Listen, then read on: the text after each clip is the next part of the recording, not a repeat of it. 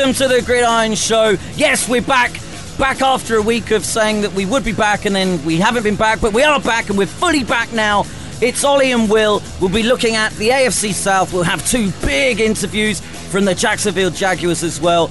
And Ollie will try and battle his way through technical demons and being generally a technological Jonah. This is the Gridiron Show with touchdown trips, getting you, yes you, in the game.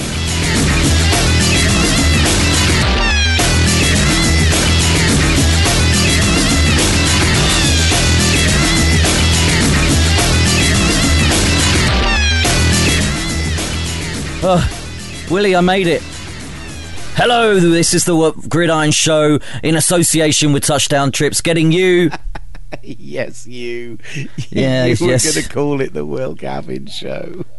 I don't know what I was going to call it. Get in touch at Gridiron, at TalkGav, at Ollie Hunter. In association with the great Touchdown Trips, getting you, yes you, getting you in the game. I'm feeling rather downbeat, Will. Is that because we've spent about 20 minutes trying to start this podcast, but it's all been going horribly wrong? Yeah, at one point I almost cried. Because Willie's down the line, I'm also down the line, but then we're recording at various ends just to pull back the fifth wall, the fifth curtain, and I couldn't get Willie on the desk, and then I could, and then I couldn't. It's all been horrendous. The real irony is, in the amount of time it's taken to sort this out, I could have driven 2/3 of the way to work. Yeah, that's probably true. Yeah, sorry, buddy. It's fine. I'm cracking on. I've just been watching The Dark Knight. Hadn't seen that in a while. The Dark Knight. Which one's The Dark Knight? Dark Knight is the middle of the Nolan trilogy with the Heath Ledger Joker. The middle hour of that film, from when they do the fake out Harvey Dent is Batman, through the lorry chase, through to the significant death. That hour through there, when it's done like a heist movie, is one of the best hours of not just superhero cinema, of any cinema. Wow, that's a bold call. I can't remember it, so maybe I need to rewatch it and then think about your words then and take that on board. But I don't remember it, so it can't be that great. Wow. All right, mate. So coming up on the show today, we're gonna be... I've upset Willie. I've moved on. Because you're so upset. Wow. Right. Coming up on today's show, we're going to be talking about the AFC South, because earlier today, Leonard Fournette and Hussein Naki, who's the head of international development, he's got a much flashier title than that, but I can't remember off the top of my head. We went down to the Westway Sports Centre, just under the Westway, right under the shadow of Grenfell Tower, down in West London, in Kensington and Chelsea, and 100 kids from local schools turned up and did a JAG tag, like a flag football event, with Leonard Fournette, the superstar running back, leading it, and we got a chat with Leonard Fournette about him and his season, and then had a really good chat with Hussein Naki about the potential purchase of Wembley, what it means for the future of the NFL, and yeah, we thought it was all round, considering at that point it was about 9:30 in the morning and I hadn't slept yet. I thought it all went very well. Yeah, it was a really interesting day, an incredible complex, really at the foot of, not, I would say maybe 200, 300 yards away from Grenfell, which kind of looms over this artificial 4G football pitch, soccer pitch. And the kids that came out were amazing. It was such a muggy day as well. But the star of the show really was Leonard Fournette. He was just awesome, wasn't he? What a guy. What a lovely guy. And he has absolutely blown up my Twitter today. I posted a tweet about him. Did you see the story that somebody, you'll hear his side of the story, but that an LSU student had posted a GoFundMe because she needed to raise $10,000 to pay for her fifth-year tuition, and she'd posted asking, people just if they could give $5, $10, it would just take 1,000 or 2,000 people who are very generous and giving up the cost of one beer would be able to pay her through her final year of college. And Leonard Fournette quote tweeted and said, "Hit me up, I'll pay the whole thing," basically. It obviously caught some national attention off that, so I asked him about it. It turns out that he actually knows that the girl concerned, that she worked as a trainer with the football team. Amazing that she can't get her tuition paid or help with her tuition when she's there working as a masseuse, that's a whole other conversation about the NCAA and the way they operate. But yeah, I posted that on Twitter and it got picked up by a few places, and now my phone won't stop buzzing. It's almost like I've posted an "it's coming home" meme. It's not like you're annoyed about this, because this is right up your alley as at Talk Gav, that your Twitter will go through the roof. This is what you live for. We all know 100%. Twitter is the greatest video game ever invented. And don't you just love it, Willie? Yeah, it is absolutely it's addictive. It's weirdly addictive. Wow, you've got. Oh no! Yeah. So the Checkdown at the Checkdown retweet has had a retweet of your video 543 times. There you go. And then all the other stuff 124. You've gone mental today. You've gone You've gone up 2,000 followers. Not quite, about 1,000 or so. Well, you're on 11,000, and you were on 9,500, so 1,500 followers. Except when it goes over 10, it rounds up and rounds down. But yeah, but if you hover over it, it says 11,017. We are getting very specific about my Twitter followers here. Yeah, but you love it. That's the key thing. You do love it. This is getting weird at this point. Okay, moving on. Shall we hear from Leonard? He's the star show. Well, just to explain what we're going to do on the show, we're going to have Leonard Fournette and we're going to have Hussein Naki. We'll have a chat about that, and then we'll just talk through the four teams in the AFC South, a division which, let's not forget, was one of the initial divisions of disgrace, and now has a chance of actually returning, three teams with winning records this season? Very easily could be. So we'll be talking about that. Before we get to the interviews, should we just cover off, there is not a lot of news from the league, but there's apart from obviously the usual X says Y team are better this board. Well, as long as it's nothing pre-season, I'm happy. But there's a lot of suspension news. Okay, go on. So we'll start off with Julian Edelman. He will officially miss the first 4 games of the 2018 season. His appeal of his 4-game suspension has been denied. It was reported on Tuesday his ban stems from a violation of the performance-enhancing substance policy. The NFL have since confirmed that it is the case that his appeal has been denied. I think that's kind of what we were expecting. Reuben Foster. Whoa! I've got a new name for Julian Edelman. Suspendelman. No. Does it work? Yeah, maybe because they're performance enhancing drugs or PEDs. Maybe just Julian Pedelman. Pedelman. No, that's a bit close to something else which isn't very nice. That would be a good newspaper headline. Yeah. You didn't have to over-explain it, but it just looks good on paper. I like Suspendelman better, but that's fine. It's fine. Who's the next one? Reuben Foster, suspended 2 games by the NFL for violations stem from because he had the 2 misdemeanor charges, a misdemeanor drugs charge and a misdemeanor weapons, and he has been suspended 2 games for violating the NFL's conduct and substances of abuse policy. This obviously could have been a much, much worse situation for him, considering where he was 2 months ago, until the individual who had accused him of domestic violence admitted in court that she had lied, and also that she had previously lied in court and been caught for lying. So that's a whole other situation we could get down. But, he still did get busted with marijuana. He still did get busted with a gun, which is illegal in the state of California. It was busted down to a misdemeanor charge because it's not illegal in the state of Alabama, where he bought the gun originally. So, still a silly boy, still deserves his 2-game suspension, but trust me, the 49ers will be delighted it's only for 2 games. Yeah, and if you said at the start of this entire, you could say charade, that he, at the end of it, would be exonerated of most of it and would only end up with a suspension of 2 games and not have to go to prison, I think the 49ers backroom staff and 49ers fans and Foster himself would snap your hand off. Yeah. No, you're absolutely right. And not just that, because, it could have been 4 games, 6 games, whatever it could have ended up being.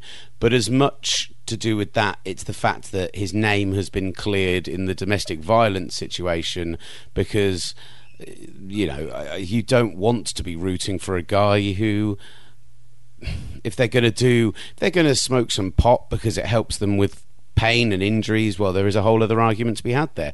Marijuana is legal in the state of California at this point, but it's not in terms of what it does to the league and what it is in league terms. So there's a separate conversation, and I think it's a conversation actually we could very well have in some real depth and get some good guests on and do properly at some point. I think that would be a really interesting conversation that we could put together. But actually, for him to get cleared of the domestic violence entirely, that's the thing I'm happiest about, because I really root for this guy. I think he's a great player, and I think he's got the potential to go on and be a consistent all-pro. If after one season you can pick guys and say there's potential for future Hall of Fame there, from the last year, he's one of the defensive players you could say has that level of ability. That's a really big call. But he is. From an ability perspective, I'm not suggesting he's going to the Hall of Fame. Everyone has a chance to go to the Hall of Fame, particularly after only 1 year of their career. But he has clearly shown the level of ability needed in the last 6 or 7 games of the season that he could be considered the best middle linebacker in the league in 5 years' time. Listen, without him, the defense, he's almost like the missing piece of that defense, and so for him to not be there for just 2 games means that you can cover with the myriad of either rookies or free agents that you brought in, and you can cover for that, and he'll be more fresh to come back, points to prove. So I think in the end it's a great thing for the 49ers that it's only 2 games. Packers have suspension issues as well. Aaron Jones suspended for 2 games. I mean, again, it's for violating the NFL policy and program for substance abuse, yada yada yada. When will these guys learn? It baffles me that they think they can get away with stuff even in the off season, and then it catches them up. I think the marijuana is. There will be people who are using it as a just purely recreational basis, but actually the fact is that it is one of the most successful pain-killing drugs available to you. It is something that I actually don't have any issue with a player using it recreationally. It's clearly not performance-enhancing, and particularly if you're in a state where it's legal anyway, so you're not breaking any laws, then I am fully and absolutely in support of it. Actually, looking into it, it's from October 2017. A marijuana-related charge. He pleaded no contest in February. So, I mean, this was hanging over him when he spoke to us back at the Super Bowl. Interesting. It means that Jamal Williams and Ty Montgomery, Mike McCarthy has said that it'll be a running back by committee, but that can always change depending on what happens during preseason and the preseason games and who looks better. I suspect Jamal Williams will force his way by that second game to being the number 1, but you don't know. Ty Montgomery may have bulked up and may have looked more of a complete running back despite the number on his back, so you don't know what's going to happen, but they do have adequate cover, because remember when Aaron Jones went out injured, Jamal Williams came in and he also looked really, really good. So it's not going to hurt the Packers too much, but again, Aaron Jones will come back. He'll try and force his way back in, and that can only mean good things for what I think is quite a stacked running back back room. And then finally, the Rams guard Jamon Brown is suspended without pay for the first 2 games of the season. Guess what for? Policy and Programme for Substances of Abuse. Okay. He'll sit out the Week 1 games with the Raiders and the Week 2 contest with the Arizona Cardinals. Remains eligible to participate in training camp, etc. He should be starting on the middle of that offensive line. He's appeared in 36 games with 30 starts.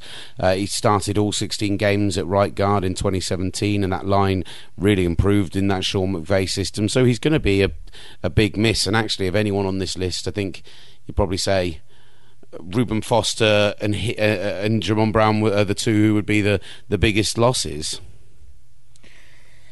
Yeah.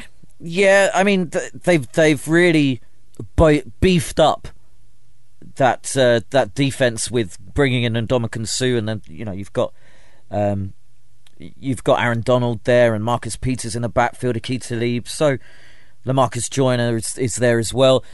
They will miss him, but that defense across the board and what they did in the off-season just looks scary as it is.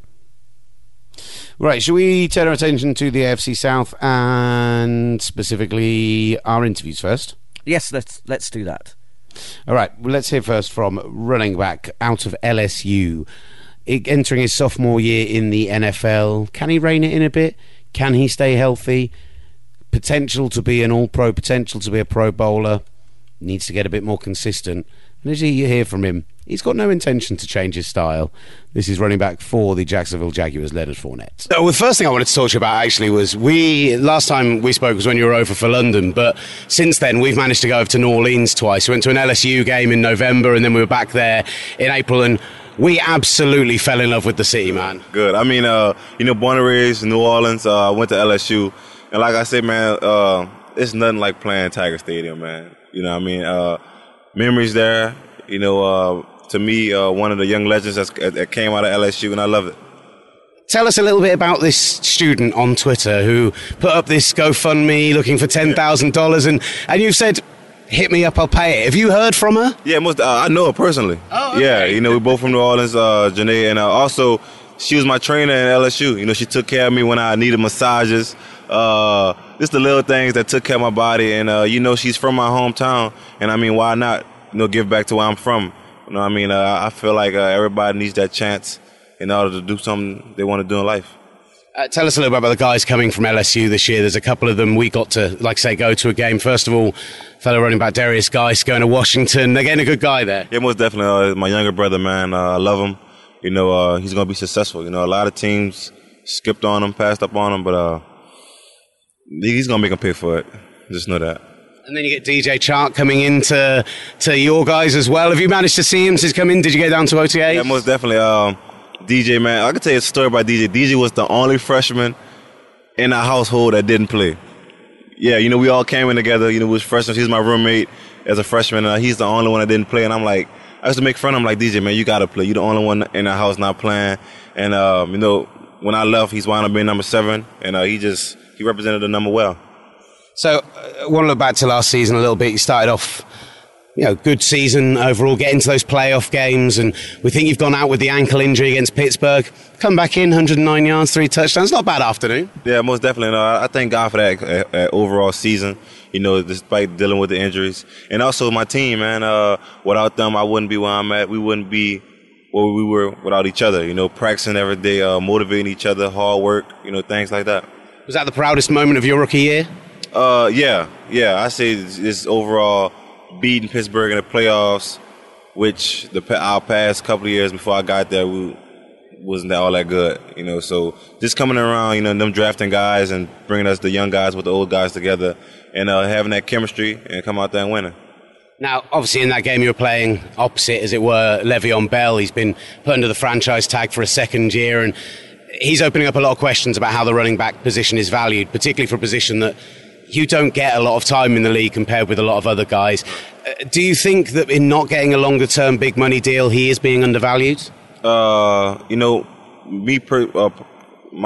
opinion, yes, I think he is. He does everything. 300 carries a year. He catches the ball. He pass protects like no other man. He's the heart and soul of that team when it comes running that ball. So I say, yeah. After the Steelers game, you get to the Patriots, and it's so near but so far. And a lot of the talk was about, in that second half, that the offense just couldn't stay on the field, couldn't help the defense stay off the field. Did you feel that there were missed opportunities there? Yeah, a lot of missed opportunities on our half. But like I say, that's in the past now. We played them our second game this season, so it's going to be a good game. Going against Tom Brady once again in that Patriots organization, so we can't wait. Full trust in Blake Bortles to recreate what was probably his most consistent year last year? Yeah, most definitely, man. He is our quarterback. All our faith is in Blake. We protect him by any means, as off and on the field, and we there for him. What about you going into year 2? How are you approaching this differently? Nah, not really. I say not really approaching it differently, man. Just I'm older now, just studying the game more, just letting it come to me and develop to me as a player, and we'll see. Well, Nathaniel Hackett talked about you being a little less aggressive, maybe. I think he said run smarter, taking a few less hits. Is that something you're working on? Is that something you can actually teach a guy, really? Yeah, most definitely, but you can also work on it. Developing those skill set to make a lot of guys miss each day at practice. It's just drills you can do, but and I appreciate Coach Hackett. I love Coach Hackett, man. He makes the game fun for us as a whole. Even when we're tired and stuff like that, you don't feel like practicing, man. He makes it great. You do feel like saying to him, though, or certainly we do, we are talking about a guy who, in a game last year, literally invited a safety to come up and hit him. Yeah, that happened, man. This is in the midst of the game of being competitors, but like I say, man, last year was a great season for us. Can't wait to kick off this year. The thing is, it's something a lot of your teammates spoke out about liking. I think the fans enjoyed it as well. As long as you keep yourself healthy, we like a little bit of that in the game. Yeah, most definitely, man. It's competitive. In that game, man, you never know what happens, man. These emotions going high, so it brings out the best in everybody. It does feel like they're trying to build the offense, continuing to build it around the run game, around yourself, bringing in someone like Norwell onto that offensive line who can just help to create those holes for you more, maybe keep you a little bit cleaner. Do you feel ready to, after a season where you only played 13 games, actually go 16 games, like you were saying, 300 plus carries and be that real bell cow? Yeah, I am. I'm capable. I have I'm conditioning well for it right now, getting ready for that workload. And I believe all the pieces they put together on the offense, by drafting these guys or signing other guys, is great. When you were carrying that kind of ankle injury on and off last year, that knock, was that something that you felt that you could have managed better, essentially? Not really, because, it's football season. You don't have any off time. You have to run on it. You have to practice on it, things like that. But I know for a fact, just right now, just taking over my body right now and managing it right now. And obviously the UK fans want to know about coming out here, playing at Wembley, getting to do it again this year, and with your owner supposedly being right in the running to buy the stadium, maybe for years and years to come. Man, I can't wait to come back out here, man. The experience my first year was crazy. You usually see the teams that's playing, they have their jerseys of their team, another team, but everybody supports everybody. That's what I love, and I can't wait. Tell us a little bit about what you guys are doing here today with the schools, with the flag football, giving a little bit back. Yeah, most definitely, man. Just out here giving back to the kids. They're the generation. That's our future. So hopefully, you never know. Might be one of these famous. They might be soccer players, football players, whatever the case may be, and they do the same.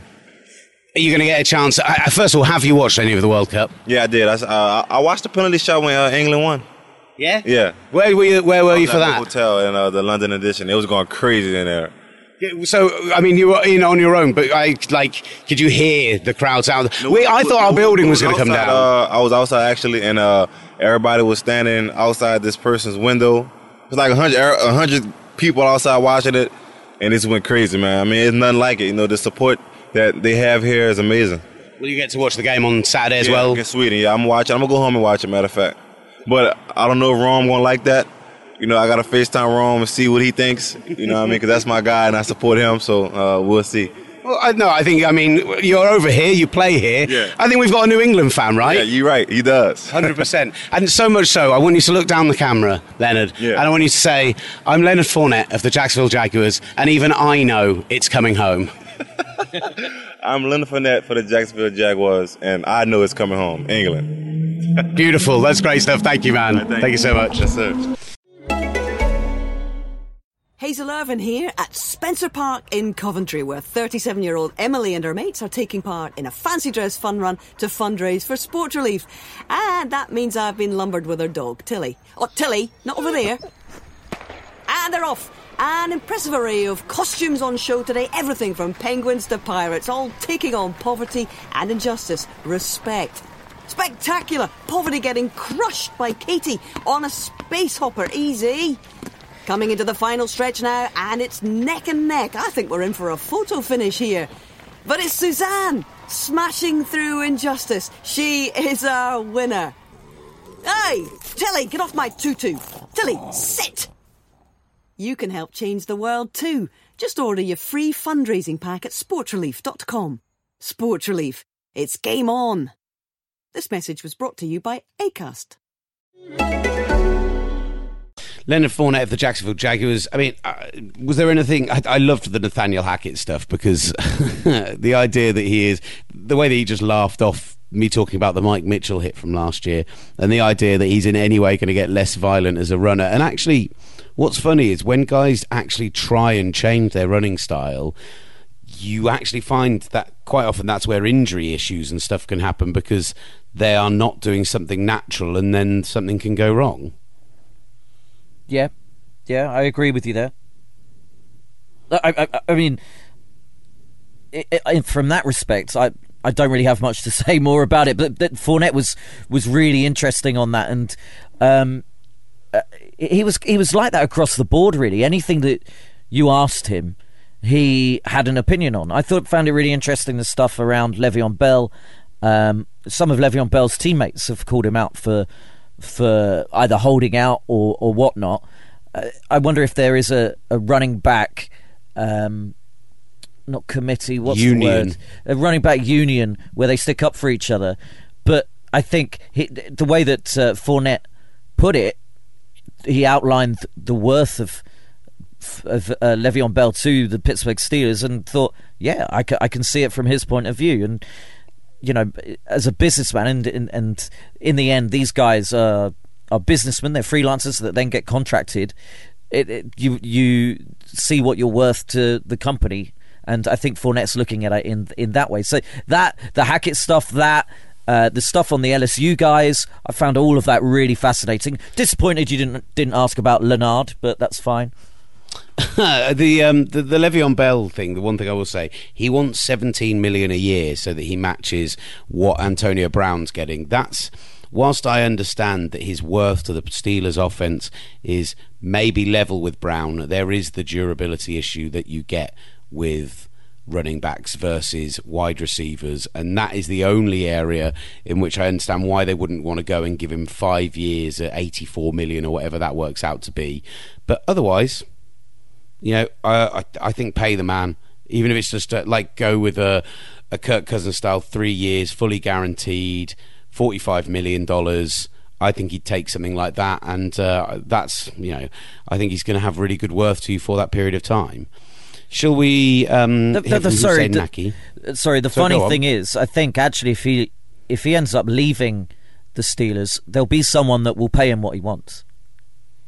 I think the other reason people think about it is because you're able to find your Kareem Hunts in later rounds. You are able to find your Alvin Kamaras in later rounds, and that's the other reason I think they think differently about the value. Yeah. Okay. Cool. Yeah. Let's hear from Hussein Naki. He is the Senior Vice President of International Development. There you go. I found it out in the meanwhile. This is...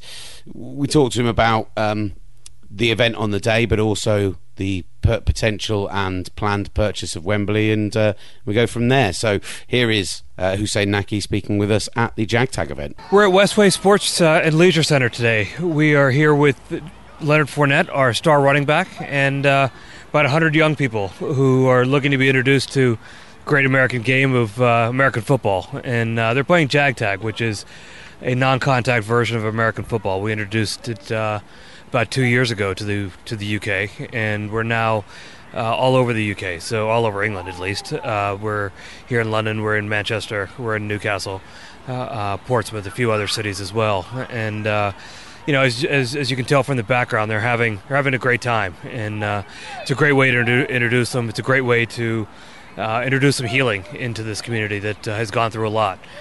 We've been here for a number of months now, and are really starting to see an impact from both a sporting perspective, but more importantly, from a healing perspective for these young people.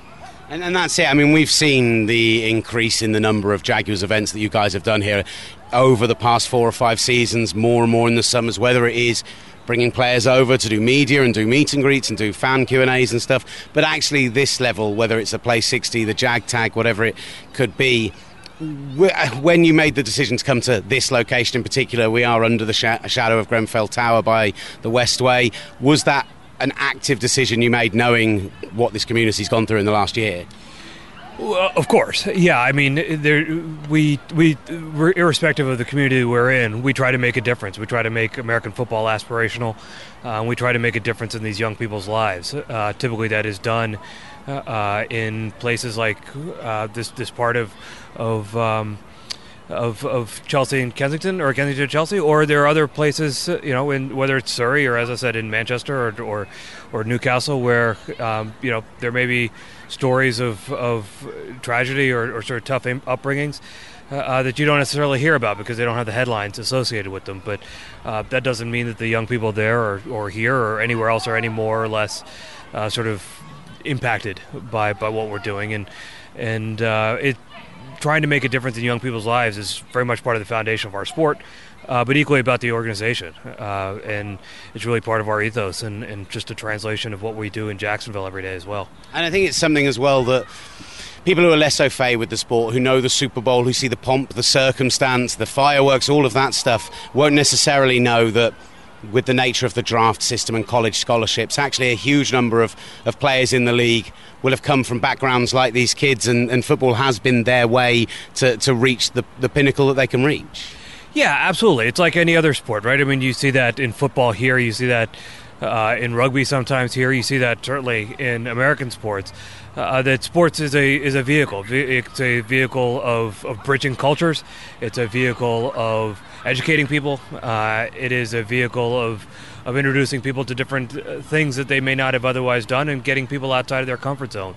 It transcends, right? Sport transcends a lot of these barriers, and American football, Jag Tag, whatever it is no different. And we're really pleased to be a small part of that. And I do think that's what you see when you see the guys come over. It's Leonard Fournette today. We've seen Calais, so forth. A number of the guys who are the top guys on your roster, who maybe, I'm not putting down any other sport, but maybe in another sport you wouldn't get the number one guy coming out and doing something like this. You can see how much joy it brings them as well to give that something back. I can't tell you how lucky we are to have the global ambassadors that we do. Our guys get it. Not speaking to other sports, but our guys want to make a difference. Our guys live it every day. Their foundations, the work that they do back at home, whether it's in their home cities or in Jacksonville, those are all things that are very much part of who they are. And the fact that they're flying over the pond to do it over here is just that's a geography thing for them. Certainly not a difference in anything that they would otherwise see, because it's who they are. Interesting off-season, of course, for you guys and for Sharp. We're not far from Fulham into the Premier League this year, and then you hit the headlines with Shard getting involved in the potential sale of Wembley. It must be kind of an interesting time to be doing your job in particular with the relations with the UK. It's a great time to be part of Con Sports Entertainment Group. There's no doubt about it. He is on a roll, but look, patience is a virtue, and his patience and persistence has paid off. He has been a really steady hand at the helm, and through some challenging times. Obviously getting relegated when he first bought the team. There have been some lean years with the Jaguars since he's had the team. Now this year he's really hit it, and it's been gratifying to see it for him. Obviously you want people who have that patience and who've had the trust in the process to have that pay off for him, and it's done that. We're really thrilled for him, and really thrilled to be part of the organization he's established for us. Shard is a businessman, first and foremost, and when people ask me, as someone who supposedly is the NFL guy for TalkSport, about the idea of the sale of Wembley, I'm saying, well, it doesn't mean anything for what happens with the franchise here in the future or anything else. More than anything else, it's a businessman seeing an opportunity and saying that's something that we can work with and grow. But from the conversations you've had, from the involvement you've had, how much is the mindset about NFL involvement at that stadium? Well, look, Wembley is a world-class stadium. It is and will remain the home of England football. That is a truism that has been stated from the beginning and hasn't changed. With respect to the NFL, we play our games there every year. We've won 3 in a row. We love playing at Wembley. It is our second home. I wouldn't anticipate that changing anytime soon. And I think it's great for the sport. I think it's great for everyone involved. It gives us some stadium optionality in this market, and it is good for the fans, and it is good for England football. And we have a pretty exciting weekend coming up for the national team, and there's some great young talent that is leading the way on that team, and it doesn't take a rocket scientist to figure out that is the foundation of any sport, is the grassroots development of the game. And I think the investment that Shad is prepared to make in the grassroots of the game, which is how the FA has chosen to deploy those funds if the deal goes through, is only a good thing for everybody involved, irrespective of the football you're talking about. And we're thrilled to be a small part of it, and very hopeful the deal goes through. It wouldn't be bad either if the deal does go through, and gleaming in that front foyer as you come in is a lovely Jules Rimet trophy. It's coming home. That's what we want to hear. Absolutely, it is coming home. This is going to age quickly if we lose on Saturday. I actually put out a tweet before the game, watching Sweden-Switzerland, saying, just scouting out England's opposition for Saturday. I knew that there was a chance that was going to be the worst tweet I'd ever done, but I got lucky. Yeah, I like to think so. And kind of finally on that front, are there any further plans with the Jaguars here, whether it be JagTag could it be, there's been talk of a training facility, there's been talk of increasing the how much time you guys spend out here. Are there any further plans to try and grow what you're doing over here in the UK? Well, we're always looking to grow what we're doing over here in the UK. One of the things that is a real hallmark of Shad is that he's never stable insofar as he's never sort of standing still.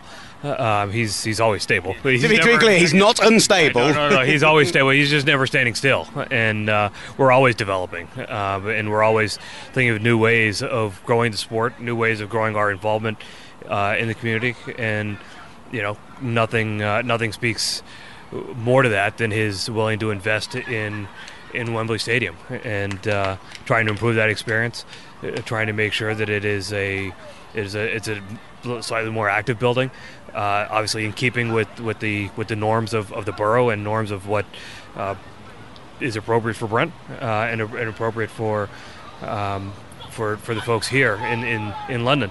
But we have big aspirations, and I would just ask you to stay tuned. We're excited. I tell you, we're excited. As are we. Thank you, sir. Thank you. Cracking stuff from Hussein Naki joining us at that JagTag event. And Ollie, I think, it was good to hear that he immediately acknowledged the tragedy of that area, what they'd been through, and actually it was something when we first approached and to chat to both these guys. Like one of the PR said to us, look, whilst we know it's a big story, Leonard doesn't know anything about enough about the background of Grenfell, etc., to ask him about it. We've told him about it, but we don't want to, put him under that kind of pressure to have to answer questions about it. But Hussein willingly kind of brought it up himself that that's an area that they'd, decided to put on an event like that. And then beyond that, the conversation as it moved on to talking about Wembley. Yeah, I firstly on the Grenfell stuff, and I think it's shows a touch of class from the Jags that Hussein did bring it up first off, and I think it's endemic of and indicative of exactly what the Jags are doing in and around Britain, in and around London, that they are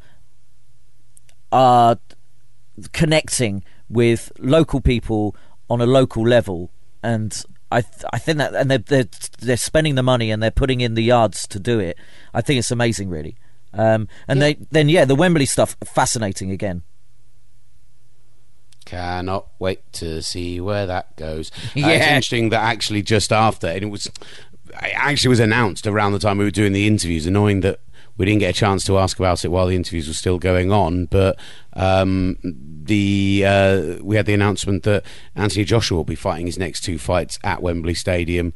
We believe it will be Povetkin most likely in September, and then round to April to finally get Deontay Wilder in a ring in London. And that's just more huge events happening on British soil at that stadium, and another reason why he will want to be purchasing that stadium. And if there's a nice gleaming World Cup trophy there for them when they buy it to sit in the reception, then doubly great. Yes, yeah, fantastic point. Because it is coming home. I mean, it may be. We all hope it is, but it may be.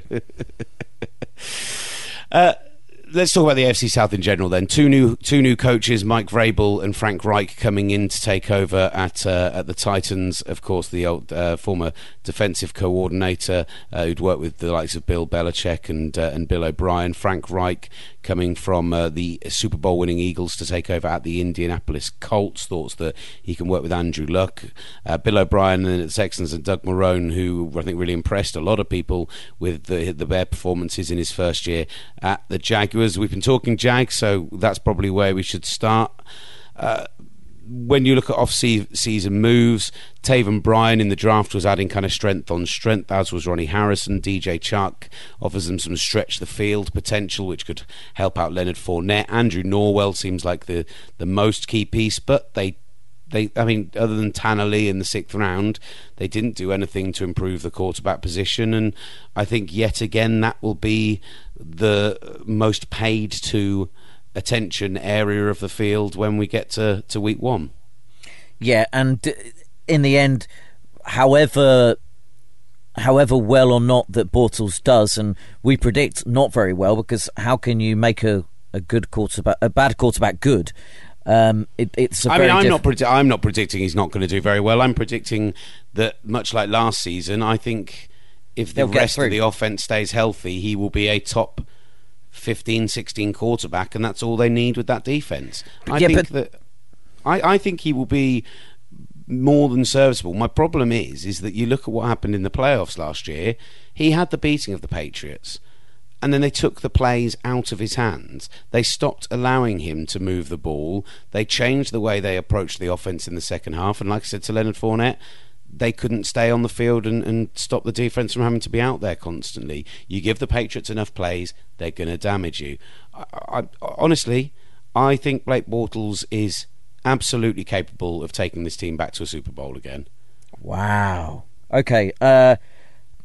I'm not. I don't share that confidence, because I don't think ultimately that he's that good, and the reason why he was able to do certain things that he did is because of the defense on the other side of the ball was so dominant that it allowed for him to end up doing things not necessarily that he would have done had the defense not have been that good, if you know what I mean. But I do like the addition of Dante Moncrief and Austin Seferian-Jenkins. I think Seferian-Jenkins, who has had his issues, but by all accounts has gone through them and has come through the other side and is a better person. He is a more mobile version of Mercedes Lewis, and he's got good hands, but he's also big. He's a big guy, and just the kind of bloke that Bortles needs to lob up into the end zone. And I think at 6'8" or whatever he is, he could just pluck it out of the air. So I think that's a really great addition for Bortles. Honestly, if Bortles can do what he did last year, which was most importantly cut out the mistakes, cut out the turnovers, cut out the interceptions, which he did in a big way. Okay, he's not going to be a top 10 quarterback. I'm not sure he'll ever reach that level, but can he be Alex Smith? Yeah, totally. Yeah, okay. So you're saying potentially at least divisionals, yeah? I think they're going to go 13-3, 12-4, in and around that area, and I don't see why they can't be pushing for a Super Bowl again this year, or at least a Super Bowl appearance. They have a tough schedule, but they have the defense to back it up, and none of that defense, to my knowledge, I think Puslowski retired, didn't he? But other than that, no one key really left. So, I mean, it can only get better. And as a test, retiring actually quietly is something we should consider as a possible concern, just because they were much better in run defense when he was on the field. Not in a dissimilar way to what Sean Lee does for the Cowboys when they're doing interesting things with their defensive front, running stunts, running different blitzes, etc. It's good and important to have a good game reading. You can have all that pace in the Miles Jacks of the world who can do that for you, and that's fantastic. But when you have an individual who can sit back there, make the right decisions, cover the holes, make the tackles, Bosluzny, all of that experience he had was brilliant for that, and I don't know if they've replaced that or if Miles Jack is ready to step up and be the person to replace that. So that's a potential conversation and a concern, but I don't think it's big enough to derail the team. Let's move on to the Titans. As you said, Mike Vrabel's come in. What do you think that he'll bring to that defense and the team as a whole that will make them more competitive this season? Mike Vrabel's a guy who doesn't have any track record as a head coach. He's the youngest head coach in the division, but he is a real classic no-nonsense defensive coordinator coming in and being ready to do the job. And you know, it can't get any worse than the coaching had been previously. They went 9-7 for the last 2 years, and honestly were an incredibly streaky team, really lacked consistency offensively. Mariota had a really down year last year. That's my only kind of potential concern when you appoint somebody like Vrabel. You're bringing in a guy who is designed to work on the defensive side of the ball, and they've got talent there. I really like Rashard Evans, who they brought in the draft. I really like, as you know, we love Jarrell Casey, who's going to be coming along. They need to find some more natural pass rush, not just rely on Brian Arakpo to be doing it all the time. But I like who they brought in at the back end. They've now got Jonathan Cyprian, Adoree Jackson, Malcolm Butler, Kevin Byard. That's a good looking backfield at this point. So defensively, more than happy with them. Offensively, they bring in Matt LaFleur, who he was obviously part of that super successful Falcons team that managed to go to the Super Bowl with the ridiculous offensive records they did, and he's a great quarterbacks coach, and that's what they'll be hoping he can get in there and make the most of Mariota. I still have concern over the weapons around him. I still have concern that Derrick Henry, for being an absolute battering ram, hasn't shown the consistency. Dion Lewis was, I think, a brilliant pickup for them to augment that. But again, he's never been a 300 carrier guy, a season guy, so can they get a good backfield? Can they get a good balance going? And they've got a bunch of guys with a huge amount of talent to catch the ball. Taylor Tawan, Corey Davis, Rashard Matthews, TJ Sharp. These are good wide receivers on paper. None of them have stepped up and really done it. They can't keep relying on old man Delaney Walker to be their big target. Well, do you think the fact that LaFleur worked with Shanahan in that incredible run by the Falcons, and the way that they moved their skill players around, those pieces around, to get the mismatches, and when you've got such a big unit and a savvy player like Delaney Walker, and then he's brought in Dion Lewis, who is brilliant catching the ball out of the backfield as well as doing some of the dirty work north to south as well. Derrick Henry also can catch the ball, as he can do it. We didn't see it as much, but he can do it. Do you think that's a consideration, that we may see more mismatches offense-wise? That's the kind of thing that they'll try and do. Yeah, I desperately hope that's what they try and do. I think we'll see a lot more kind of 22 formation, a lot more 12 formation with two running backs on the field, or two tight ends on the field, or even 22, two running backs, two tight ends on the field. I think we could see a lot more of that.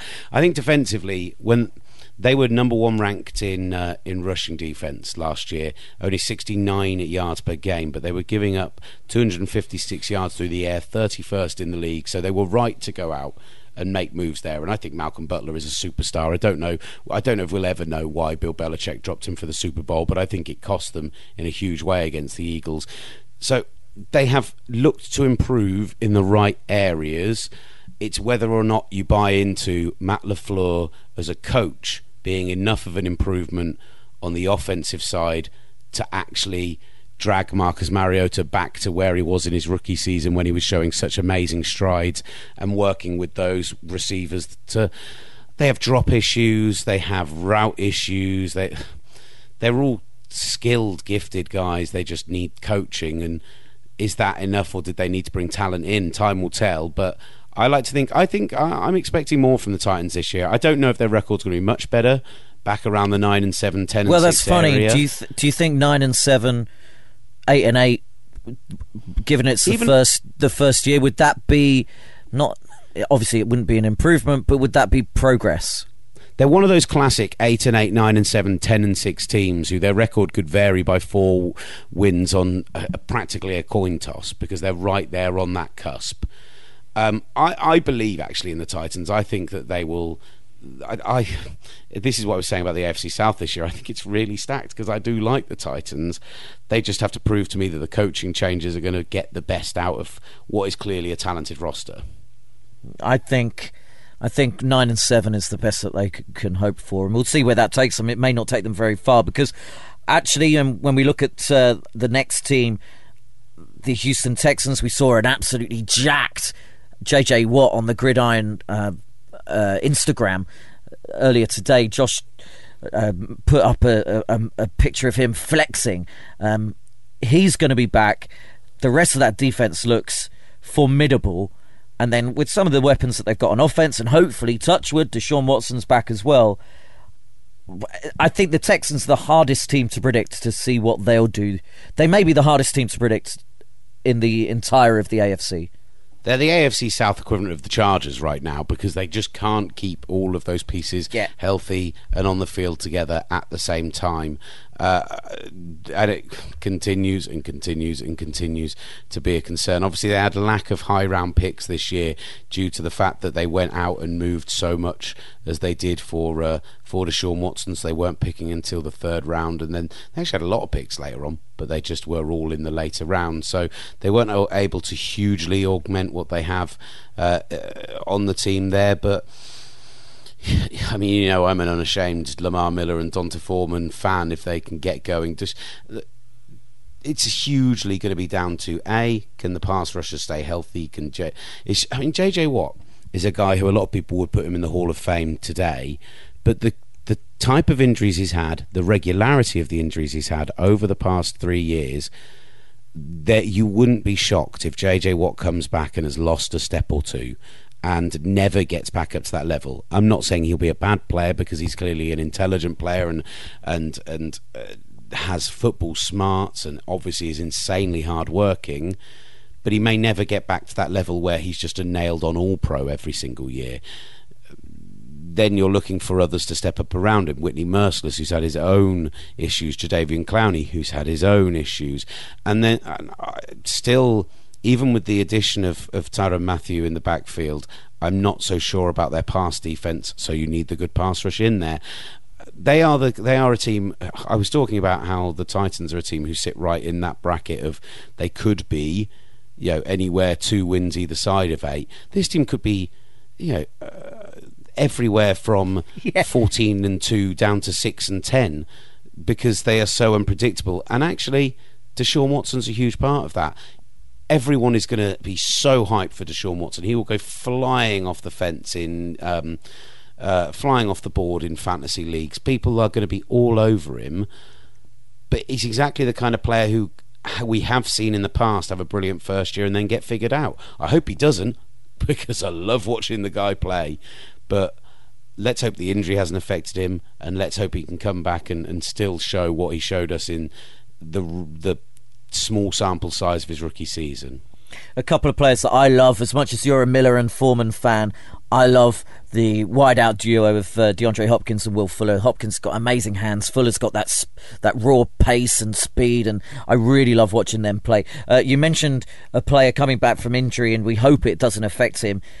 Andrew Luck from the Indianapolis Colts. Will we ever see the talent that we saw in that first couple of seasons if he makes a comeback? Because it's still a big if.